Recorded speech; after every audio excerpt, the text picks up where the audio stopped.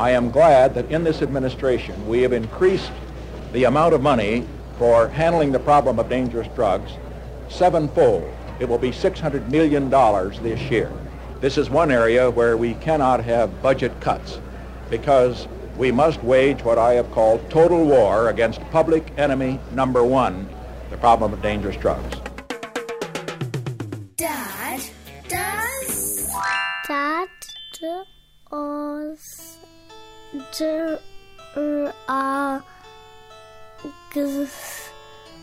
drugs. Dad does drugs.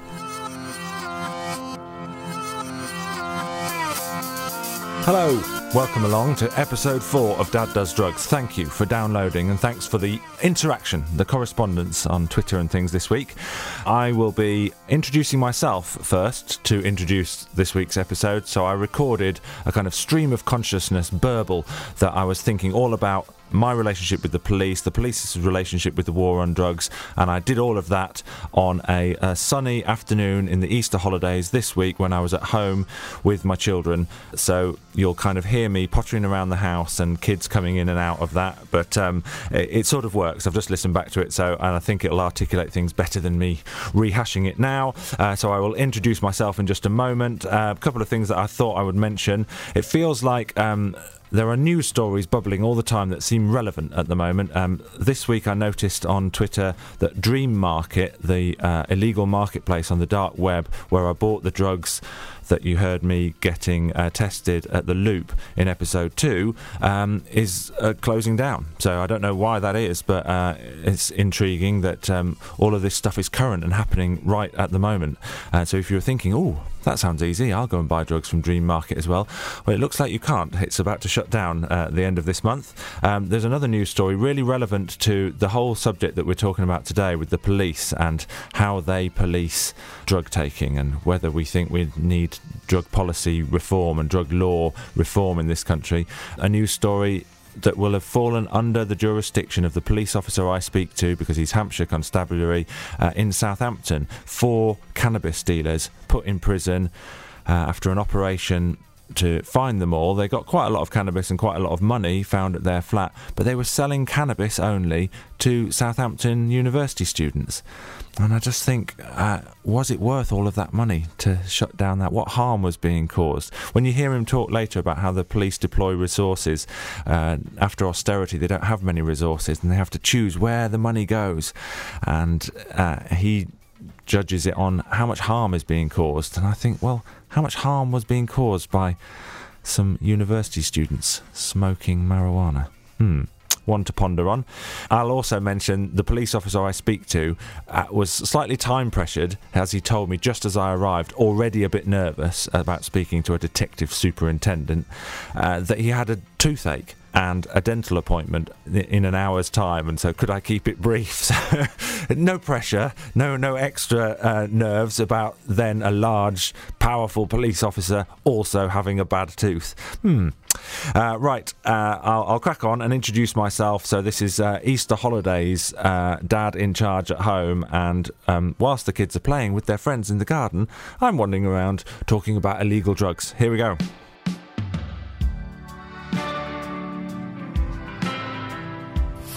What sort of a relationship do you have with the police? From memory, I've had 2 run-ins with them. When I was 20, maybe 19, and faked the expiry date on my young person's rail card. My parents, my mum I think specifically, got a phone call from the British Transport Police because I got found out, I think, when I handed it over the counter at Birmingham New Street Station on my way to a football match one Saturday. The cashier spotted it and said, "I'll just have to go and see a supervisor." I manfully ran away and went and bought my ticket from a different kiosk, paying full price. Got on the train, went to the football match, forgot all about it. Then my mum received the phone call from the British Transport Police because obviously I'd left the rail card behind with my name on it, and I had to go in and have a stern talking to from an officer at Leeds Station, I believe. Then flash forward at least 10, maybe 15 years. I'm in my mid-30s and I go to buy a new car, second-hand, from a place in West Sussex. I live in Hampshire, and being a disorganised dingbat, I didn't arrange the insurance to transfer over in advance of going to pick up the car, so I'm driving back in a new car that I've just paid like $3,000 for or something, a second-hand Skoda, and I drive past a police car that's got number plate recognition, and that flags up that I've got no insurance, and so I get pulled over by a policeman, and it was a £200 on the spot fine, and he wouldn't let me drive away. Obviously it's just illegal to drive, there's no kind of, we'll let you off with a caution, so he had to wait until I suffered the ignominy of phoning my father-in-law. My wife was away at the time, I think, on a work trip, so I had to phone my father-in-law to come and pick me up and drive me home because his insurance would cover him to drive another car. I was the named driver on my wife's policy, so mine didn't cover it, and I had to be driven home by him. So I had to wait in a lay-by for 25 minutes with the police officer just to make sure I wasn't going to get back in the car and drive back. So I don't have a particularly bad criminal record, and I have a reasonable amount of respect for the police. I don't have any problem with them. I'm happy they're there and they do a great job.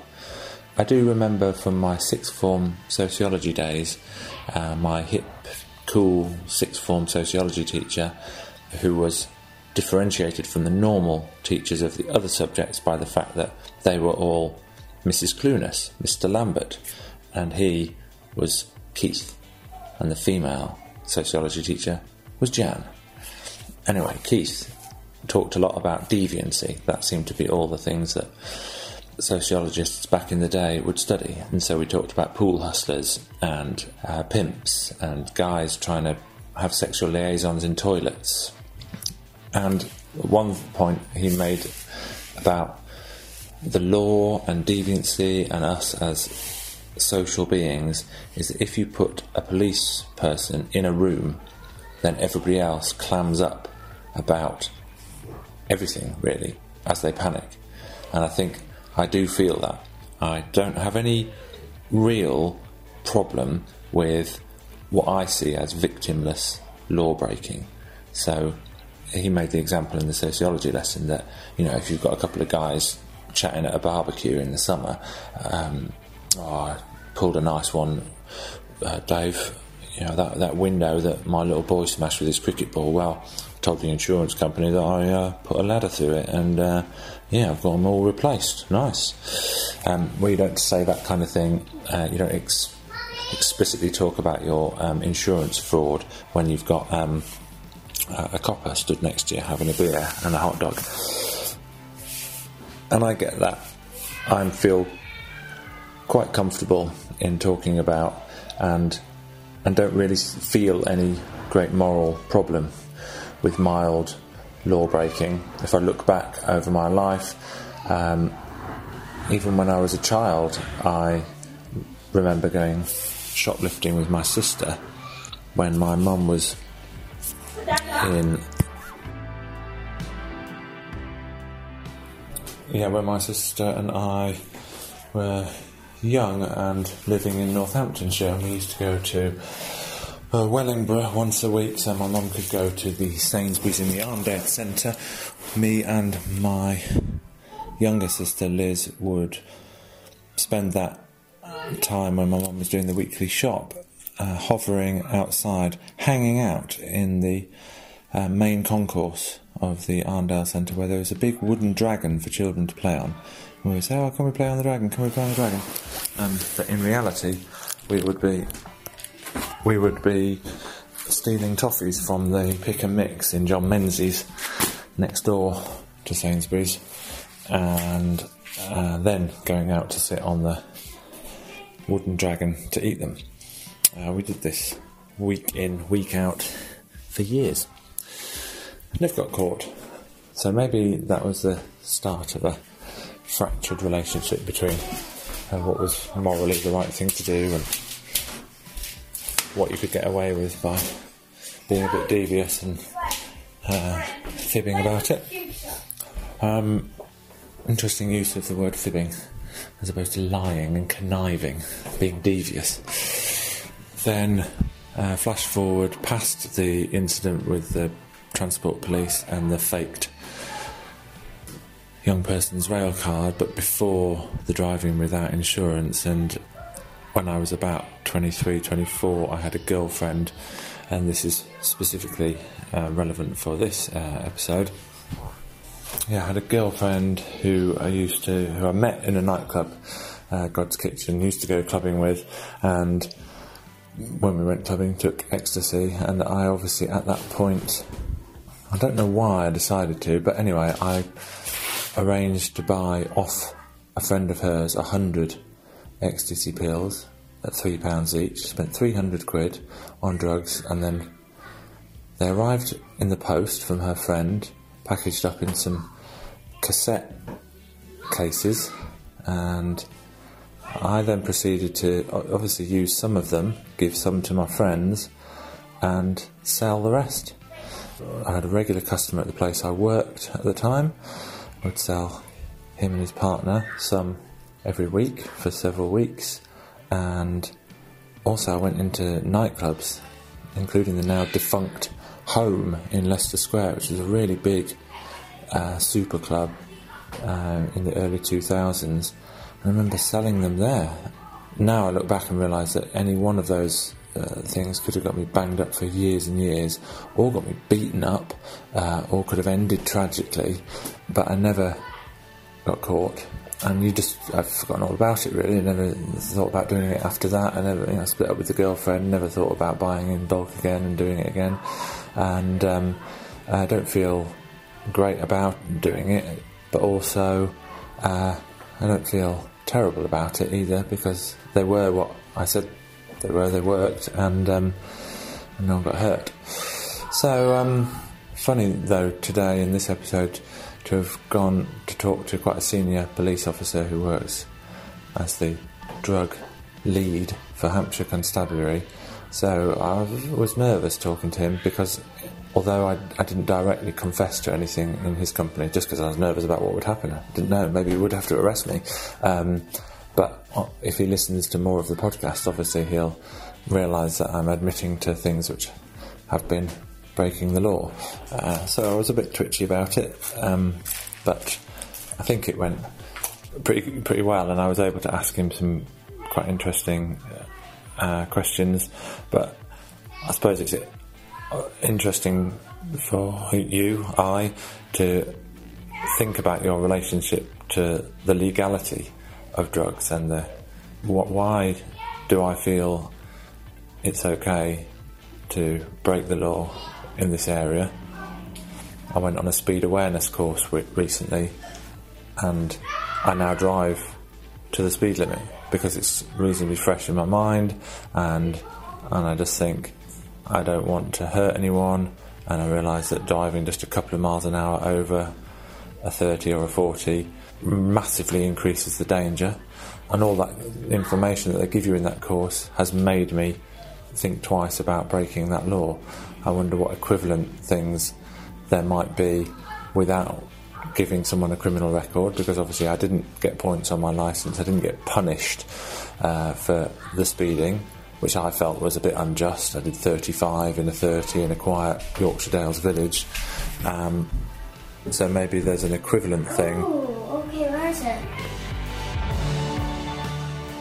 Maybe there's an equivalent sort of legal harm reduction type strategy for being involved in drugs. I mean, there are cannabis warnings, aren't there, and there are just tickings off and things like that. But if we wanted to actually reduce the incidence of things without criminalising people, maybe there needs to not be the stigma and the big stick criminal punishment thing at the end of it all. Food for thought, I suppose. Not quite sure if I've got the answers, but I did get lots of answers from Detective Superintendent Scott McKechnie for this week's episode, and afterwards I will have a chat with my 13-year-old son again, Credence, and he wants to be a police officer, he thinks, at the moment, so it'll be interesting to see what he thinks. Here we go.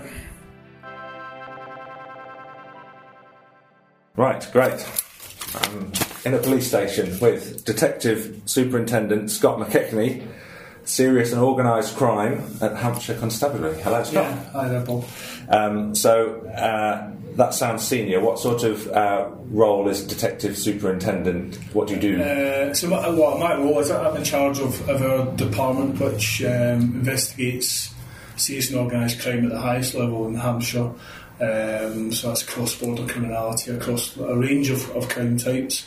But also I've got teams that look at, cybercrime, economic crime, money laundering, that type of thing. So, but also, in my role as a senior detective, you're also trying to influence the rest of the police force and how we take a sort of bottoms-up approach to, from that local policing approach to serious and organised crime, because ultimately it affects people in local communities, organised crimes in different ways. Often it's hidden, but so it's trying to make our officers aware of what are the signs that somebody could be involved in organised crime or getting involved in organised crime, because it's a bit of a purge in society and people are making a lot of money out of it. Right.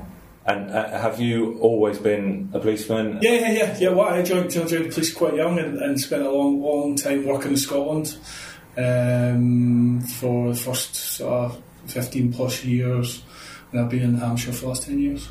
And in terms of the landscape of serious and organised crime, is Hampshire different to the rest of the country? Would it be different if you were in Merseyside or Manchester? Yeah, it would be different, but fundamentally it's the same. The same methodology used by a lot of crime groups, so they probably share that amongst each other. So spent a bit of time in Glasgow, working in organised crime, and organised crime in Glasgow is a bit different to other places, but yeah, so you will have that sort of urban-rural effect, and I suppose a county like Hampshire, you've got a bit of both. Yeah. You've got that rural and that urban. We've got a couple, 2 or 3 sort of reasonably sized cities, not the size of London, Manchester, Birmingham, Glasgow, but so we are impacted probably by bigger organised criminal gangs, perhaps, in some of the big cities, but at the same time we have got plenty of our own. I've read a bit recently, a book by an ex-undercover policeman working in the drugs trade, Neil Woods. So I learned, just through reading that book, a bit more about what an organised crime gang operates like and what they probably look like. And that book was written about his experiences, which were quite a few years ago. So I'm sure now, in 2019, is it like a business or is it like a nasty, violent gang? Yeah, it's funny actually. I was at a County Alliance conference up in London not so long ago. There's a guy who I think is an excellent speaker, Gwynton Slaley, who works for a charity called Crying Sons, and he talks about addiction and how, and he breaks it down quite simply. And for me, I can't disagree with him in any way. He talks about your chief executive and your next layer of staff that are working for the chief executive, and how the chief executive won't find himself anywhere near the actual doing. And I suppose it's the same in my experiences. You do have the hierarchy in organised crime groups, and it's a business model. It's about making money, and making lots of money. All of them do for little effort sometime, and those that are at the top of organised crime gangs will probably find themselves a long way away from the drug dealing, the money, modern slavery, the fraud, the money laundering that's involved in it. Yeah. But ultimately, they are reaping the benefits, and they are very sophisticated, I have to say, and they become more sophisticated, and they have become more sophisticated over the last 10-15 years by the onset of the internet, digital technology, different means to communicate. So they do become, and they're very agile. Yeah. They're very, very good at what they do. Unfortunately for us and society is that, but they often take advantage of really vulnerable people, and that's where we have to focus our attention is on the harm they're causing. Yeah. And does all their money come from drugs? No. Is that the biggest income? Well, yeah, probably it's one of the biggest income. another really big area around organised crime now is fraud. Okay. Cyber-enabled fraud, cyber-dependent fraud, right. Cyber-dependent crime. So, when you look at the Serious Organised Crime Strategy, which was launched in November, which is worth a read, Bob, especially for this. Yeah. It breaks it down, the impact of that, and 4,600 organised crime groups across the UK, and what the sort of multi-agency response should be to that, because it's a Home Office document, and the impact that fraud, cyber has on society and the British economy, ultimately.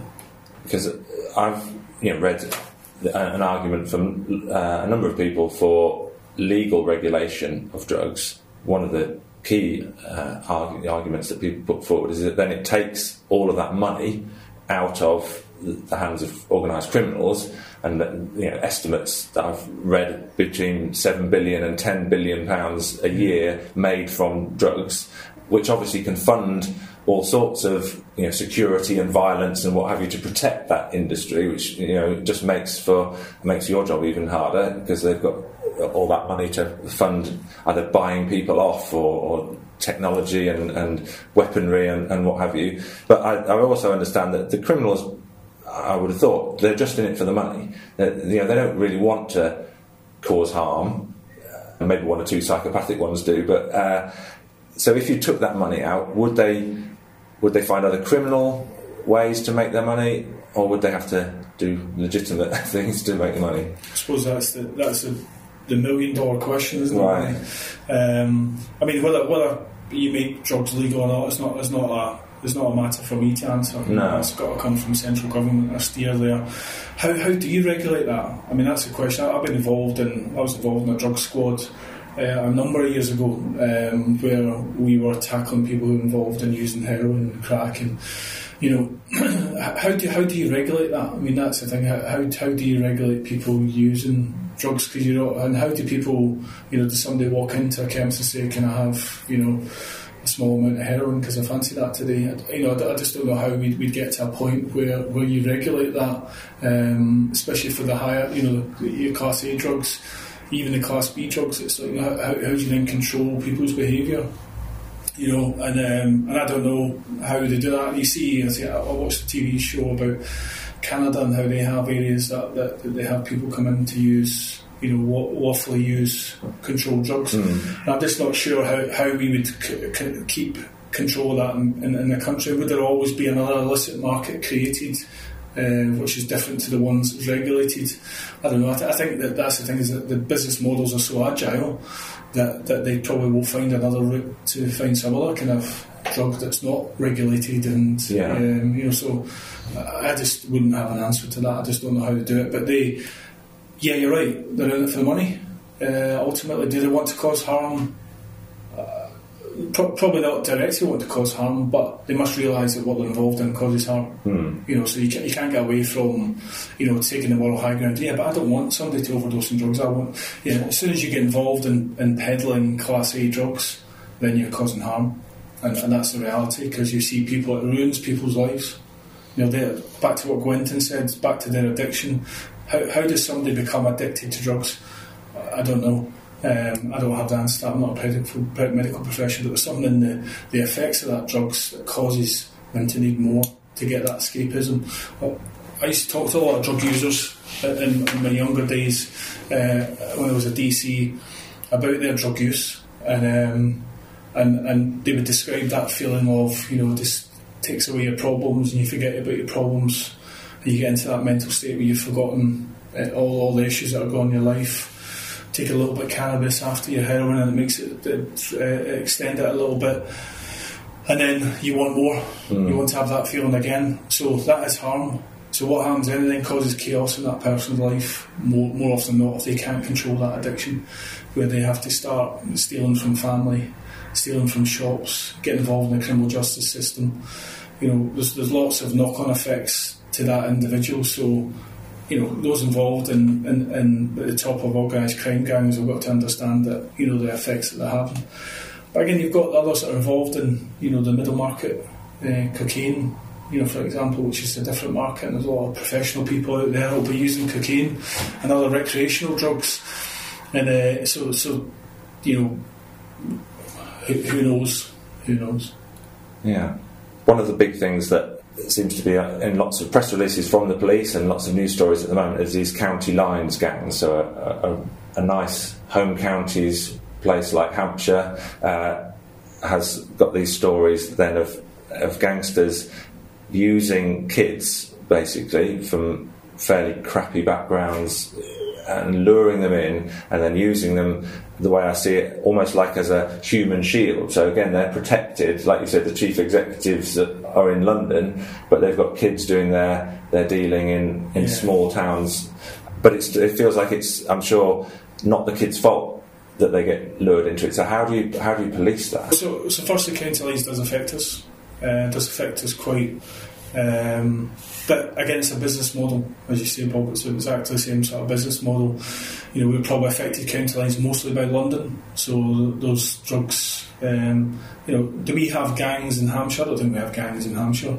But we could have. We are affected by gangs clearly, and that's probably by county lines and the sort of associated violence sometimes that comes with that, and harm. There's a lot of harm comes with it. But I suppose the county lines are probably they're just fell in a marketplace that maybe would have been. Has the marketplace changed in terms of the demand? Because it all comes down to demand. The demand for drugs, so people, drug users in a place wanting to buy drugs, especially. So county lines generally is crack cocaine and heroin. Yeah. So that's fueled by the demand locally. So they've filled that marketplace.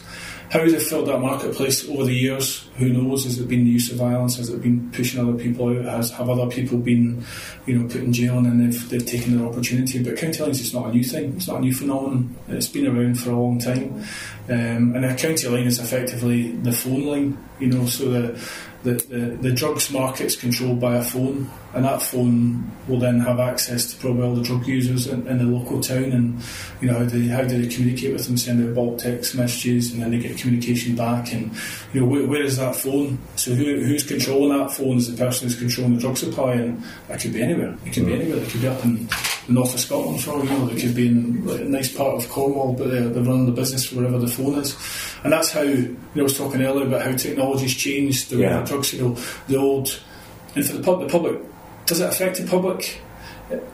It's probably a little bit hidden from the public because in the days gone by, the people walking up and knocking on someone's door and that repeated calls to the door buying drugs doesn't really happen anymore because it draws attention to the drug dealer, because people are alive to that. So why are so many people going to that address? Right. It's like a shop, because it's effectively what it is. It's a shop to buy drugs.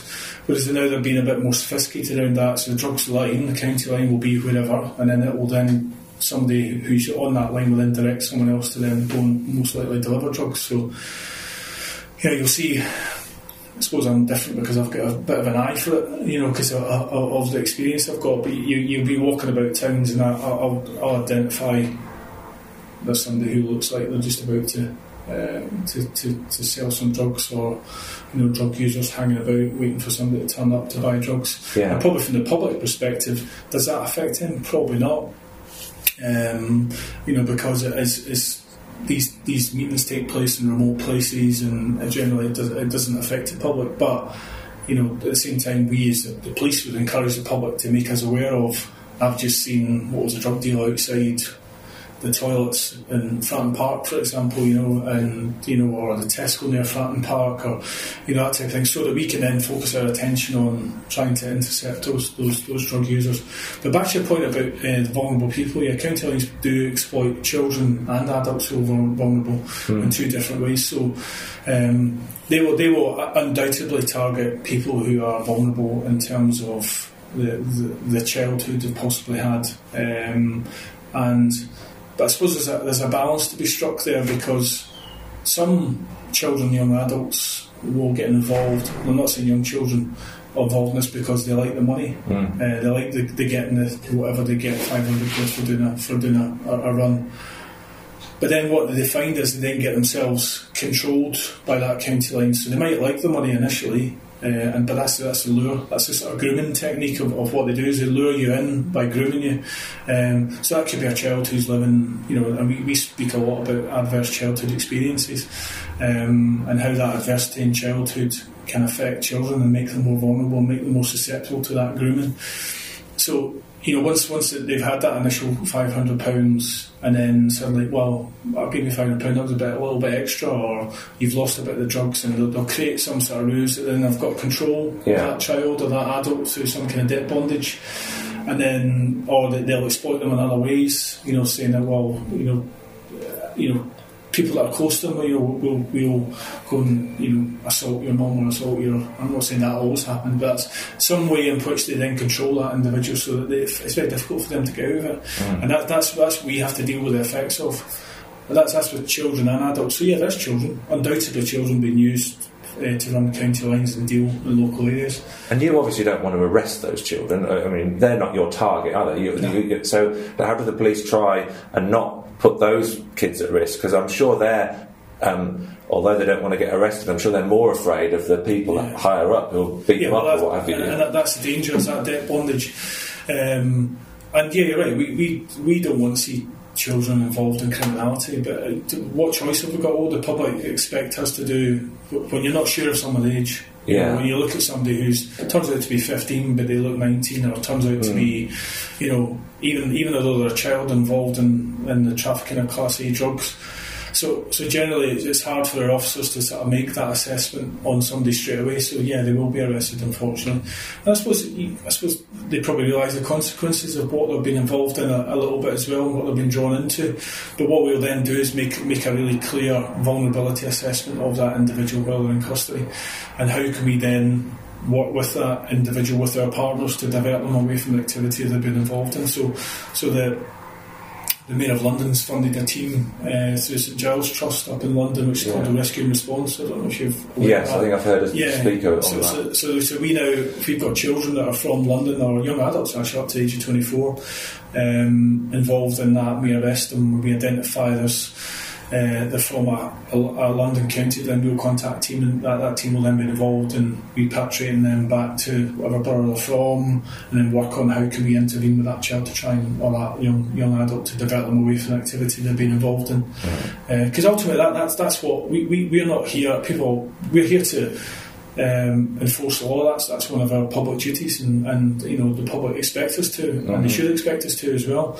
But at the same time, we don't want to see children, especially in prison, most definitely not. So we've got to try and find ways upon which we can try and divert that child.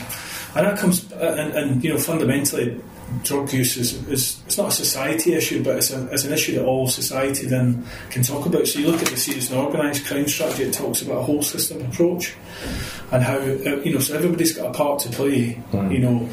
Whether it's a youth club, whether it's a school, whether it's a GP surgery, a health visitor, and it's all about looking for those early signs that a child, can become vulnerable, and often that's going missing for the first time, and try to find ways upon which we can intervene at an early stage. And we are, as a force, we're working closely with partners just now to try and find ways upon which we can intervene early to divert a child away from getting involved in criminality, especially, because it's a road you don't want children to go down. And you spoke about your teenager, so, and I'm sure it's important to try and educate them about what are the dangers. Well, harm reduction is something I've read a lot about, and one of the major harms of illegal drugs is that they're illegal, and a criminal record's a terrible thing to get. So even if you just get caught with something and then you've got the criminal record, that is a big harm on your life, isn't it, for a good while, and your prospects. It's because it does have a big effect on you, and the thing is, that's why policing terms, we have lots of. It links into harm reduction. Not everybody ends up in court. So we'll try things like community resolutions, out of court disposals, to try and give children, especially, a chance to divert themselves away, so they don't end up with a criminal record. Right. But it does have a big effect on you. Future employment, university, travelling abroad, all these things can have an effect on you. But we have to, because it's illegal enforced law. But we're not. We try and find alternative means if somebody's willing to, seek help and also it's an opportunity for us to try and divert somebody away, from being involved in drugs, because if they try cannabis at 12 or 13, which sounds horrendous, but unfortunately is reality. What's next for them? Is that the gateway into stronger drugs? I don't know. Yeah. And teenagers would tell you that. Yeah. Yeah. At the moment, I feel like my son is just too interested in other things, playing Dungeons and Dragons and what have you. But he's very aware that at school drugs are talked about, and so to educate them, or no, just you just hear that other kids are smoking weed down that alley after school. He's 13, so he's year 9. Yeah. And so, but I suppose part of my reason for doing this podcast is you don't want your teenagers to, the only thing that they're hearing about drugs, given that there's hardly any drugs education in school, the only thing that they're hearing is sort of hearsay from other kids and sort of bits of rumour, peer pressure. What's his view as a 13-year-old? What does he think? Because I'm not sure what age adults 42. Yeah, but we're 40 plus adults, 40 plus year old adults, and it's a long time since we were at school. Things have changed a lot. When I was at school, I never heard of anyone using drugs. But that's a long time ago. So, and so society has changed that way. And interesting to see what.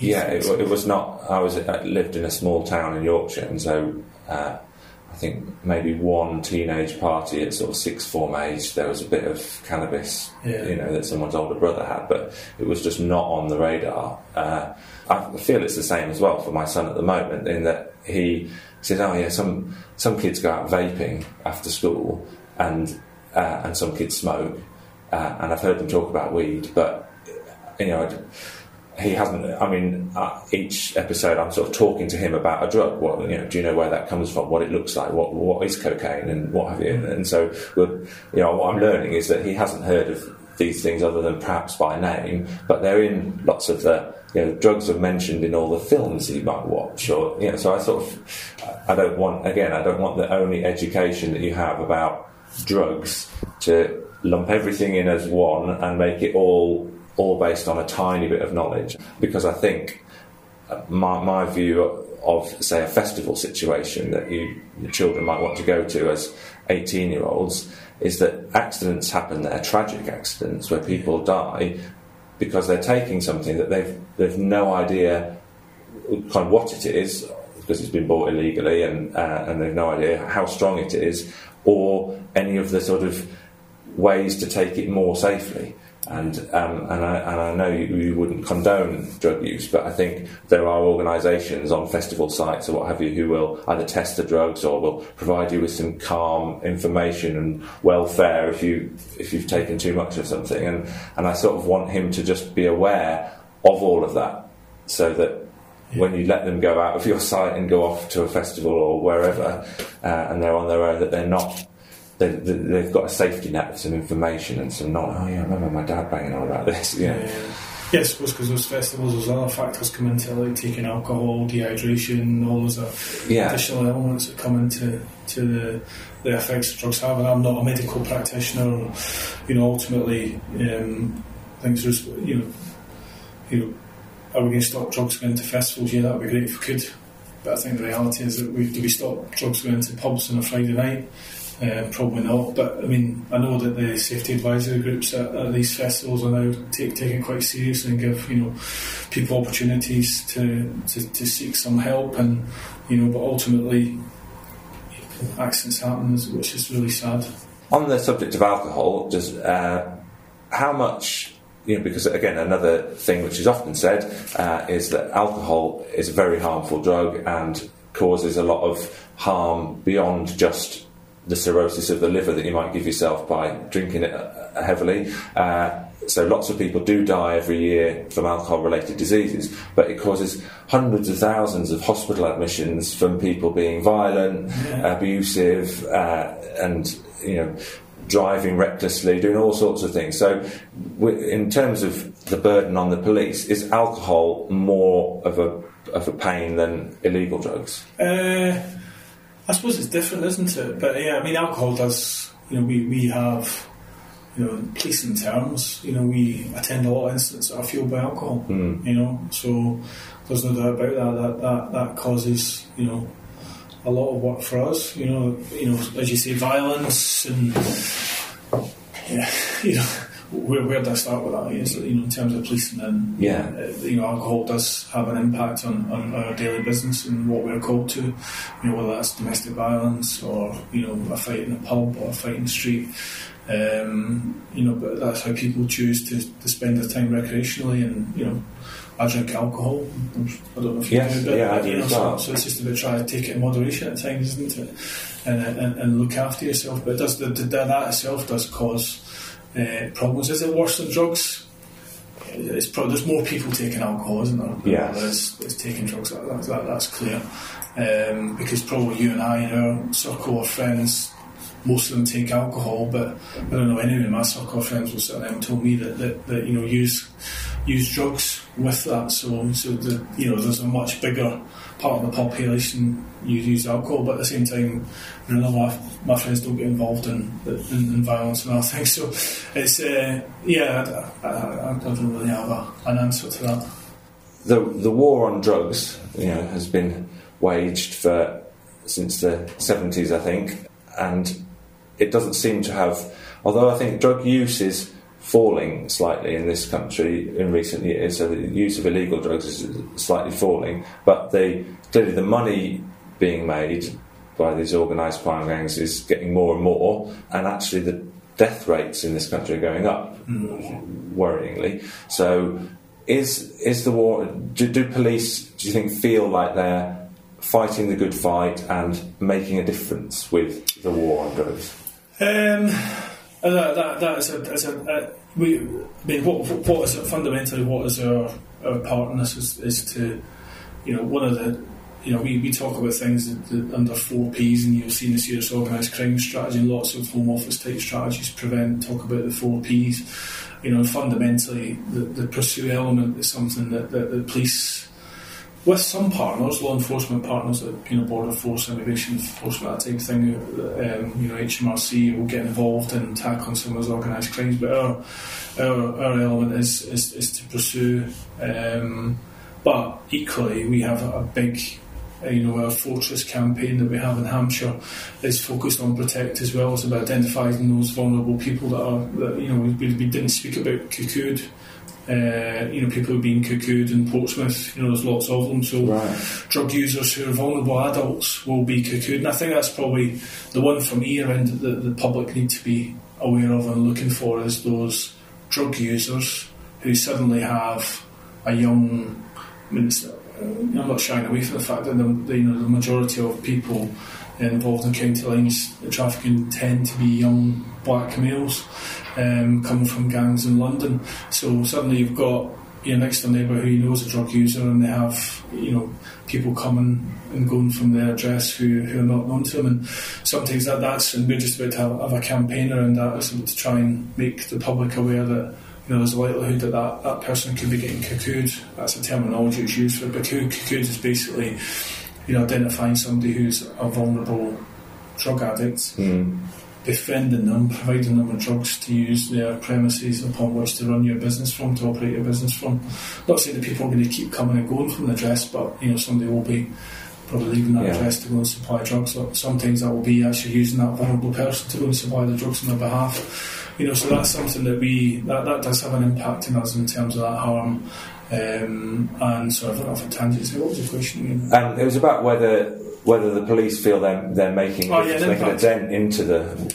Yeah, I mean, I think we always feel the drug trade, as I mentioned earlier, is controlled by the demand. So there's always going to be somebody ready to step in to fill a void. But we will relentlessly pursue people involved in that, and drug trafficking, especially that harmful drug trafficking around heroin and crack. And you only have to look in Portsmouth, for example. Recently, we've had a lot of people who've been involved in what we would consider to be county lines that have had significant, imprisonment, which is 5, 6, 7 years. So that's what we're here for. That's what I would anticipate the public would expect us to do, is to take action. The general public take action against those that are involved in it. But I would rather see us in a position where we could actually reduce the demand. If we could work with our partners to try and reduce the demand for people wanting drugs. Now I look back to my times 20 plus years ago on a drug squad, and it was again demand. You would take out one drug dealer and then somebody else would step into the marketplace, because it's a business and there's a marketplace that there's a void there. We're going to step in and make money out of that marketplace. So I think that's fundamentally it comes down to that demand. Until we reduce the need for drugs and Class A drugs, we're always going to have people stepping in. So, but if you spoke to our guys that are involved in it, they take pride in what they do. They take pride in trying to find those that are involved in that illicit market. Is it not demoralising when, like you say, the gap is immediately filled by someone else, and you think, I didn't stop the flow of drugs for very long? I don't think the officers find it demoralising. They will. It's just part of our job. We see it as part of our job to you expect. It's like when our response officers are out dealing with calls. So they'll deal with one call, and then they'll expect to deal with another call, and they'll expect to deal with another call for service for the police. And I suppose it's a little bit like that. But that if you can, severely disrupt an organised crime gang, then it does have an impact. It does have an impact. And when you talk about demand, so I think it seems to be in two worlds, the drug world. There is, like you say, the heroin and crack market is worth most, isn't it? It's the most lucrative, and you've got this hardcore of, I think, about 300,000 or so heroin and crack dependent people in the UK who consume more than 3/4 of the money's worth of drugs, because their habit is so constant. And so that's where the big money is, but that doesn't affect most people in the country, does it? And then you've got drugs like cannabis or ecstasy, powder cocaine, where it's people using those for recreational reasons on a kind of moderate level, mostly. And and you've got some countries, states in America, what have you, legalising some of those substances or decriminalising them to make money out of them as a government. And so I suppose there's different approaches to changing the demand, is what I suppose I'm getting to. What we used to do in this country was give prescriptions to heroin dependent people, didn't we? And then try and work with them so they didn't have to commit crimes to pay a dealer to get that heroin. Is the demand control really? It's not the police's job, is it? It needs for other stuff. That's what I say. Let's talk about that whole system. It's about your son's 13. So what are we doing to educate him at 13? What are we doing in schools to educate them? What's part of their life growing up in school that will educate them about the dangers of being involved in drugs? But it's not just drugs; it's all forms of exploitation that come with that. So yes, and health will get a part to play in terms of trying to reduce the demand and divert people away. And I'm not sure if anyone's come up with that sort of the magic answer about when are we going to stop it. They offer drug treatment programs in prison. They offer drug treatment programs as part of an outcome at court. But ultimately it's about the person, isn't it? I think it's about that person wanting to change life and move on. I don't think that there's probably lots of good examples of people who have, come off drugs, become clean, change their life around. And I take my hats off to people like that, because well done, because I'm sure that's a really, really difficult journey that they've been on. But what is the magic answer for that? And I think that's what we're all seeking to find, and we can only do that together. It's not just the police, it's not just health, it's everybody who's got to be involved in that whole system to sort of target that. And I know the government, I think, have commissioned recently a sort of cross-sector review of drug supply and programmes. Yes, I forgot the name, Baroness somebody. Yeah. So, from my point of view, I've got, because I've been over the years been involved in it, and has the marketplace changed in 20 years? Not really sure it has changed that much. Really not. But so we need to do something, together. There's this worrying trend of more drug deaths in just the last few years, and that, from what I've read, seems to be down to increased purity and lack of knowing what you're testing, so knowing what you're taking, so you end up taking something far stronger than you were anticipating. But the actual prevalence of drug use seems to be slightly going down, and then you've got other countries obviously legalising cannabis mainly, or decriminalising that in the case of Portugal, and they haven't seen soaring drug uptake in those places where that happens. So do you anticipate, I guess, does the police plan for and anticipate, well, probably in the next 5 years the UK might legalise recreational cannabis, then what will our approach be? Well, I can't, as I said before, that's not really an issue for me. Scott McKechnie's got a view. You're right. I'll probably keep that to myself. But we have to uphold the law that's put in place by the government. So I think that may be one of the things that gets discussed as part of that review. Yeah, it might well be. I would imagine it probably will. We can't probably. It's right to have that conversation as a society around it. And it's interesting. I suppose they'll probably look at the countries that you've just mentioned there, Bob, around what was the outcome there. But yeah, I mean, there's nothing sort of when you're involved in policing, health, education, to see somebody's life taken by a drugs overdose is sad, and everybody, especially when it involves children, that's probably the one that's impacts you the most, and that's when you realise that it's wrong, and that probably gives us, it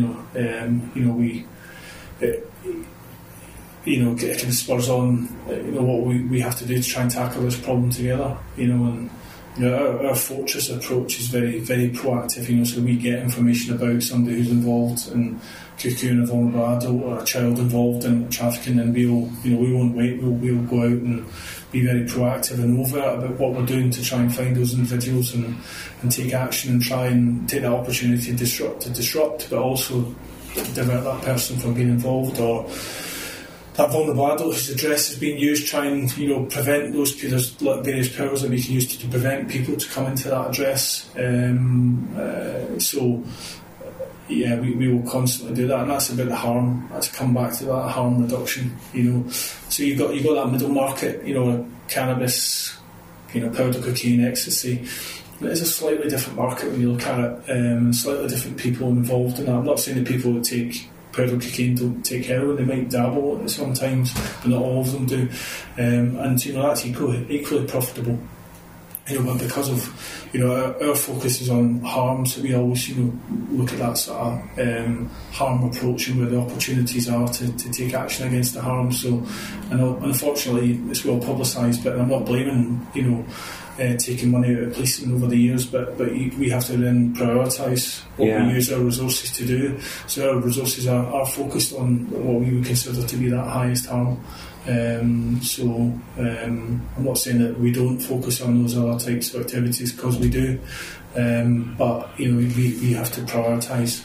So our processes are aligned to prioritising where the highest harm is. Yeah. So the heroin, the crack dealing, rather than people taking ecstasy at a nightclub. The harm is in the dealing on the streets and the cuckooing and so on. And I'm not sure the stats around the drug-related deaths, but it's much higher in heroin and the opiate deaths in the thousands, whereas it's sort of 53 people in the last year from ecstasy. I didn't think so. So that's our harm, isn't it? It's trying to prevent that happening. Yeah. And probably try to understand it as well, and that should be part of this sort of prevention work, is understanding why that's happening. And if somebody's going down that path, and I'm sure health do this, I'm sure health work and some of the drug addiction teams work with their users around this, is to try and make the use as safe as they can. If you're going to use, then use as safely as you can to prevent that loss of life. Some knife crime has become obviously a massive story, massive thing in people's lives in the last few months. Really, it seems to have soared. Is it drug connected, do you think? Some of it will be. Yeah, some of it will be connected to drug related harm, no doubt about that. And there's been stabbings there's one in Portsmouth, in Stamshaw in recent months. There's one in a park in Southampton, and is that sort of connected to county lines and that sort of? I don't think we can make that direct link. Some of it might be. In fact, some of it will be. But there's also other stabbings that go on use of knives. I mean, I think that's again an our society issue. Carrying that, I think it's only just under a fifth of our knife-related crime relates to domestic violence in Hampshire. Okay. And then you've got street robberies where knives are used, but it's when someone makes that conscious decision to there's a difference. For me, it's about when somebody makes a conscious decision to take a knife and put it in the pocket or put it in the waistband when they walk outside their house, and why are they doing that? And it's horrific to see children doing that. And I suppose London, it doesn't always come out. Is it always gang related? Is it not? Is it some other types of crime types that cause it? And it's being reported on a lot now in the media about the gang culture, the knife crime. But I don't think it all comes down to drugs. Some of it does clearly, but there's other wider issues. Why are kids carrying knives on the streets? Yeah. And that again, that comes down to trying to understand why it is that a child makes that decision to carry a knife. It's not cool. I don't think it's cool, but do they think it's cool? I don't know. To carry a blade. I've just got two more questions, and then I'll let you go to your dentist appointment. Thank you for your time this morning. So my first one is: has it got harder and less pleasant being a police officer over your time in the force? Do you think, when you talk about the way the way society has changed and people's approach to knives or to drugs, so on? I don't know, when I look back when I joined the police, I was given a small wooden baton, which makes me sound really old. And so the way police officers look has changed. I think that given knife vests, that type of personal protection equipment is a really good thing for police officers, because unfortunately people take a lot of frustrations out of the police, and people don't want the police to intervene and arrest people. So has it become more unpleasant? I don't know. I still have the same passion now for policing that I did when I joined, in terms of there's actually a lot of people out there that we're here to help, and I'm sure most police officers join the job with the same intentions about trying to help the public, protect the public. So policing changes, but so does everything changes, doesn't it, over the years, and society's definitely changed over the years.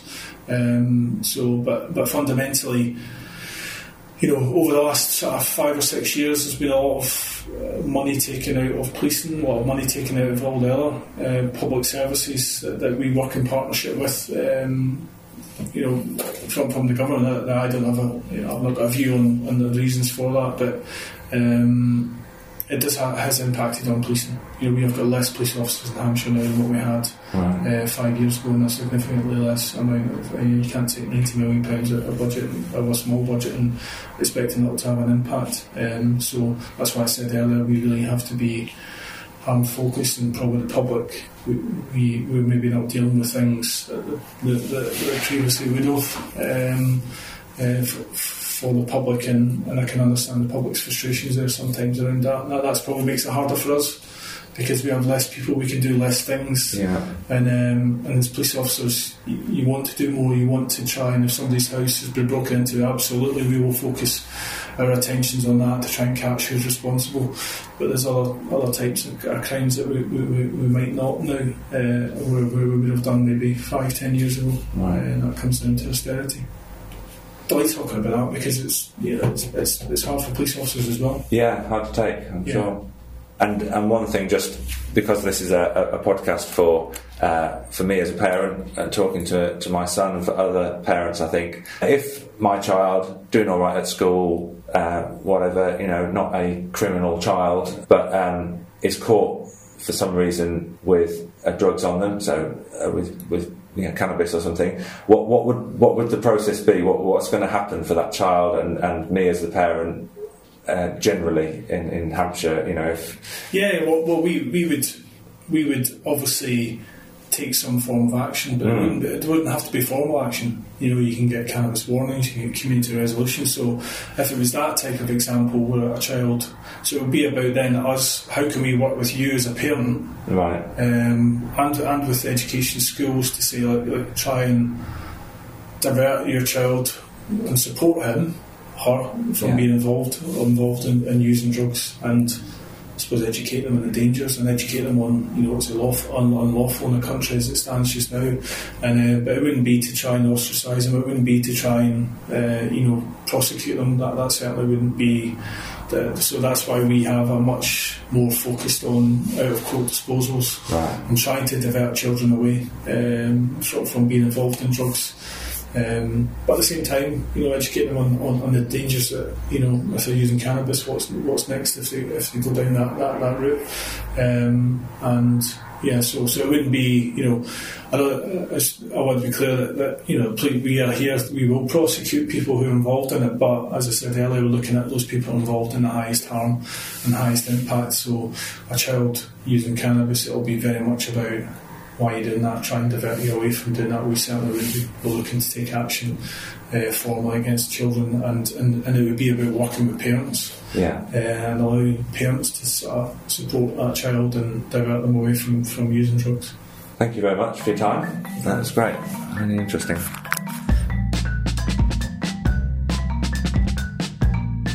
So we're 4 episodes in now, aren't we? Yeah, this is the 4th one that we're doing.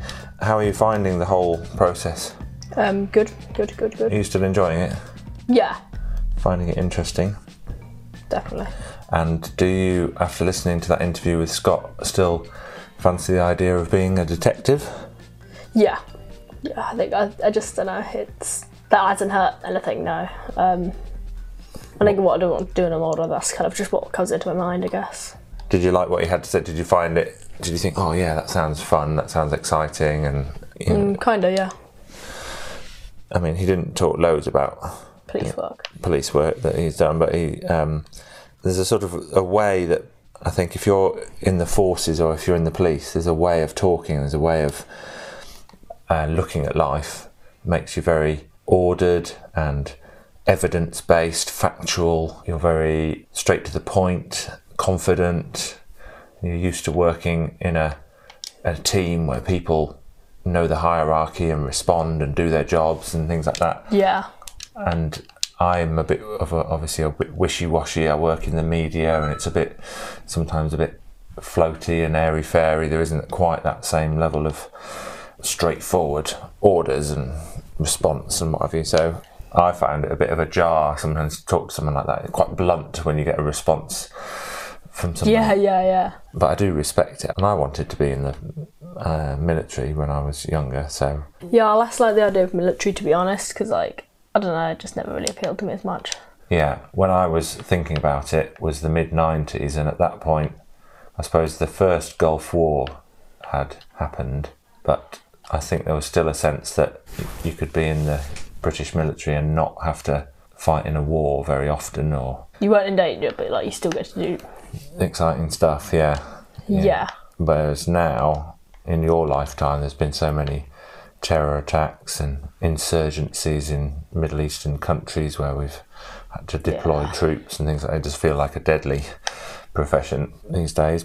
I can't understand that. How do you think you would change becoming a police officer? Do you think, because you're sort of so mild-mannered and what have you now, I can't imagine you having that sort of harsh edge that they just don't take. They just there's no shades of grey with the police. It's. I think it's like I think in like sometimes I can like just think in that kind of way where like just yes you're very black and white about things sometimes. Yeah, you like the things to be evidence based and factual. So.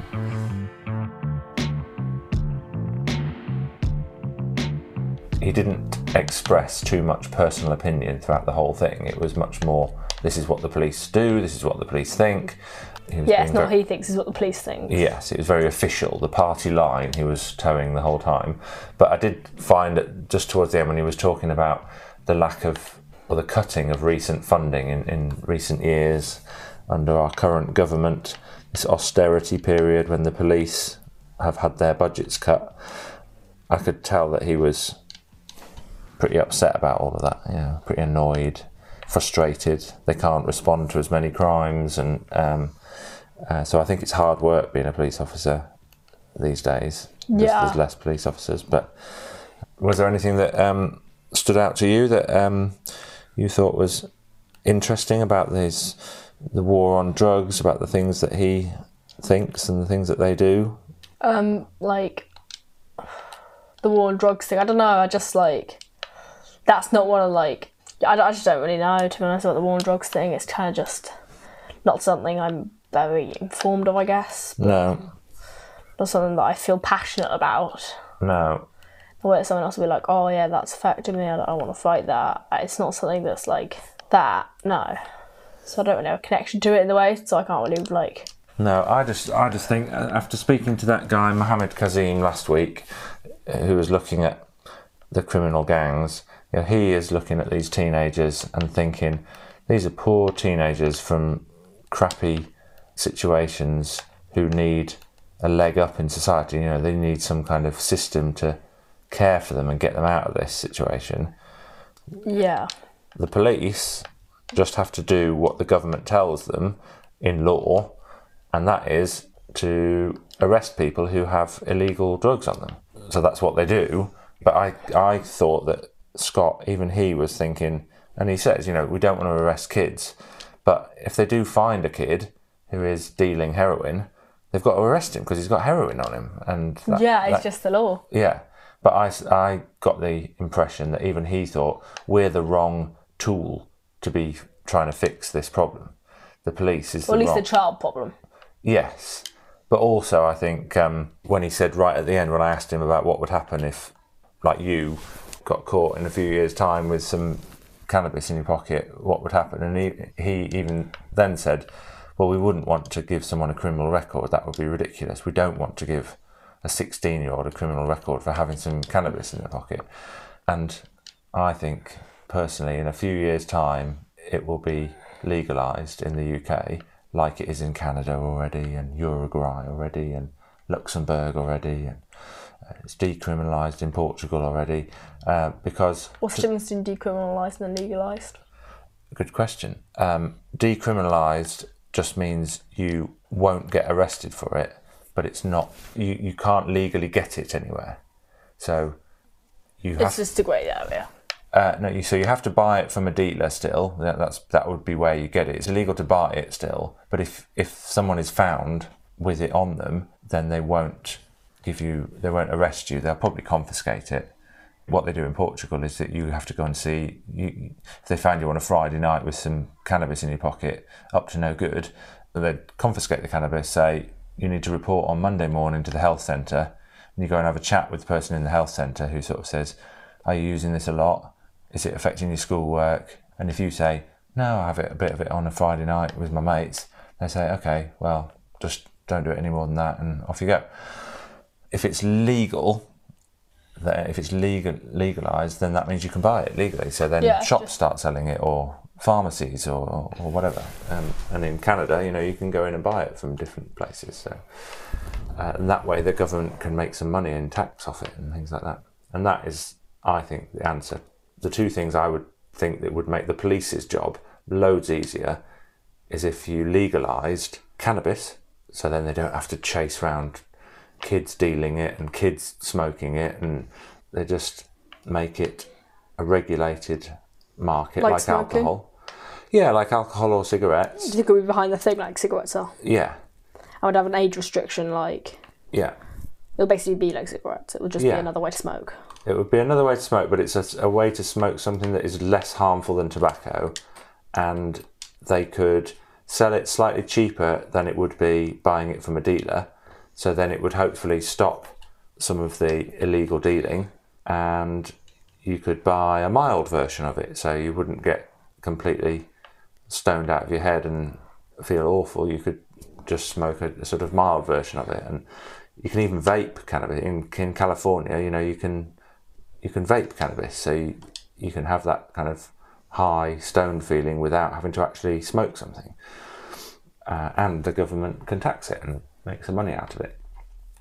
And then the other thing that would make the police's job, someone like Scott Stobb loads, is if you legalised heroin, and the heroin addicts who have a real problem with it, you would get them to go and get heroin from the doctor, basically. They would have a prescription to go and get it, and then as part of that programme, they could relax and know that they were getting their heroin every day from the doctor. They went along. You don't give it out to anyone else. You're just the people with a problem. A doctor identifies them and says, yes, they have got a problem.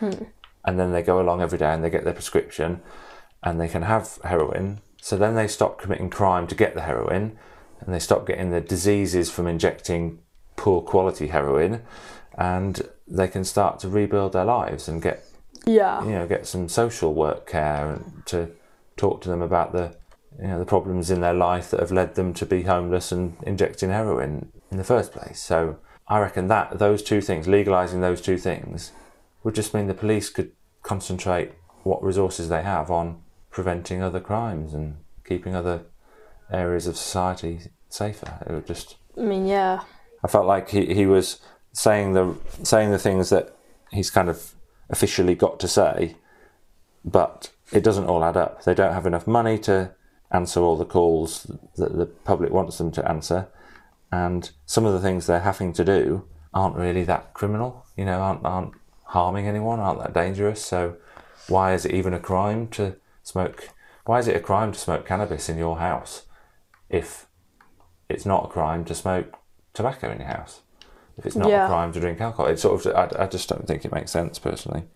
And I think some of the police work makes the criminals more violent and more, they have to be more underhand and more violent and more aggressive, protecting their market, because the police are chasing them, and I just don't think it works really. Yeah, they should be like on things that actually hurt people, to be honest, like just things that are harming the public.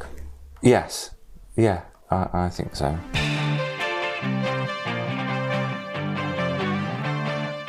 So I mentioned you in that podcast. Did I put words in your mouth? Do kids actually talk about smoking weed down the alley, as I sort of said in an offhand way? Yeah. They do? I mean, just talked about, It is, okay. I thought you'd mentioned it, but... and do you think they actually are doing it, or do you think it's just kids talking? I think it's just they talk about drugs and say, oh, this person in this place does drugs, I think, blah, blah, blah. But, that's about it. I think it's always worth remembering that most of what they do teenagers said is exaggerated, or 1,000% of teenagers exaggerate wildly. Was that a response to a hilarious dad joke? Yeah, but I'm sure there is as you go through your teenage years living in a city like Portsmouth, there will be some drug taking, but I mean, it's a bit like teenagers talking about sex, or teenagers talking about how cool their life is, how great they'll always exaggerate. There'll always be kids saying they do more than actually is true. I thought it was good that he said a relief that if any friends if you at any time do get caught with some cannabis in your pocket, you're very unlikely to get arrested. Yeah. That was a relief to me, and I'm sure it might be to other parents. But there's just something about being spoken to by the police about anything that makes you feel scared. I don't think it would be a pleasant thing if you got caught with your mates up to no good, and they made you empty your pockets and found some drugs, I think they would make you feel like your life was about to end, even if it wasn't.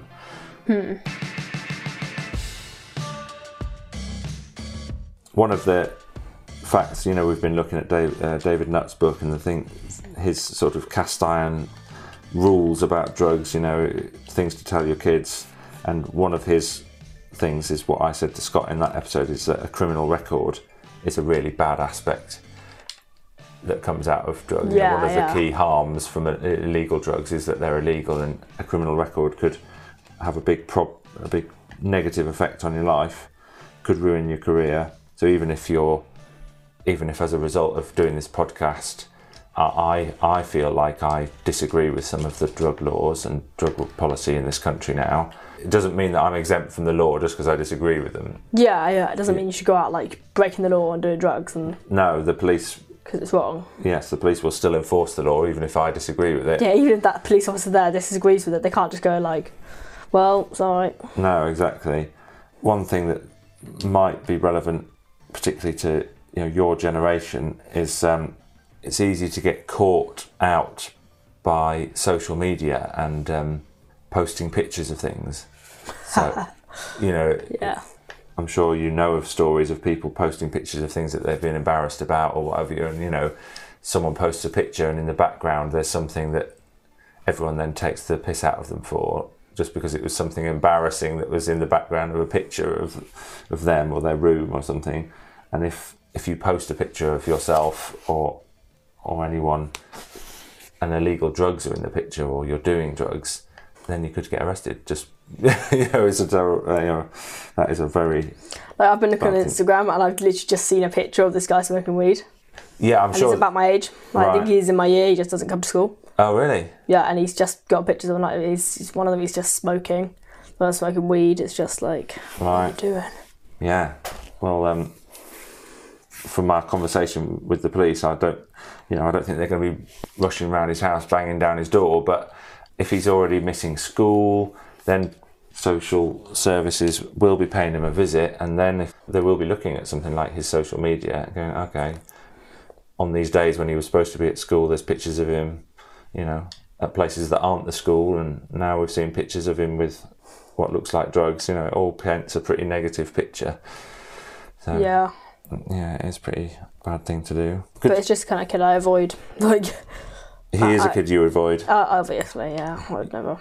Yeah, well, I think that is a big part of navigating your way through life, is sort of having a good crowd around you, having good mates, and it helps you make better decisions if you've not fallen in with a dodgy bunch. Oh yeah.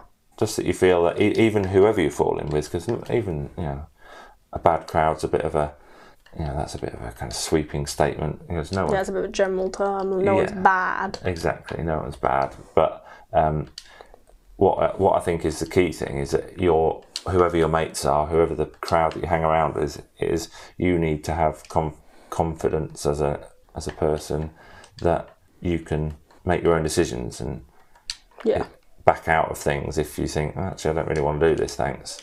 Whatever it is. Yeah, I'm definitely in the position that I could do that. Yeah, you can just say, no thanks, I'm going home now, or whatever, whether it's drugs or whether it's, stealing stuff, trespassing, doing something you just feel uncomfortable with, making racist jokes, doing something, unpleasant, being mean, bullying, whatever. Because those sort of, loads of those behaviours just become, oh, it's just a joke, mate, just a joke. And just like, nah. Yeah, if it makes you feel uncomfortable, whatever it is. So that can be your joke. Yeah, exactly. It's kind of my attitude with this, like... You can get out, as long as you feel that you can get out and think, no, I don't want to do that, thanks. Then that's good. Great. Thanks for talking again. Yeah, anytime. So, the next episode might be a tough one to listen to. It'll be really different. So, it's a woman called Wendy Teasdale, who I went to meet. She lives in Glastonbury in Somerset, and I went to meet her. Her daughter died at a festival near us, Boomtown Festival, which takes place near Winchester in August each year, and her daughter died there in 2013. So it's really tough. I don't I find conversations with people who about Loss. Yeah, loss, anything really. Even if just someone just is feeling sad or a bit ill, I've got bad news. I find it uncomfortable sometimes. So this was quite me out of my comfort zone. But she was definitely. Yeah, it's hard, but she was really interesting, and it was an amazing story. And the drug that her daughter Ellie died because she took is one called ketamine, which we've not talked about before, so we'll do that in the next episode. Thank you very much to Detective Superintendent Scott McKechnie of Hampshire Constabulary. He was really interesting and as honest as he could be, I think, and I really enjoyed talking to him. One of the things that I really felt he needed, and I think he was hinting at the fact that he needed, was support from politicians to make laws which are enforceable by the police.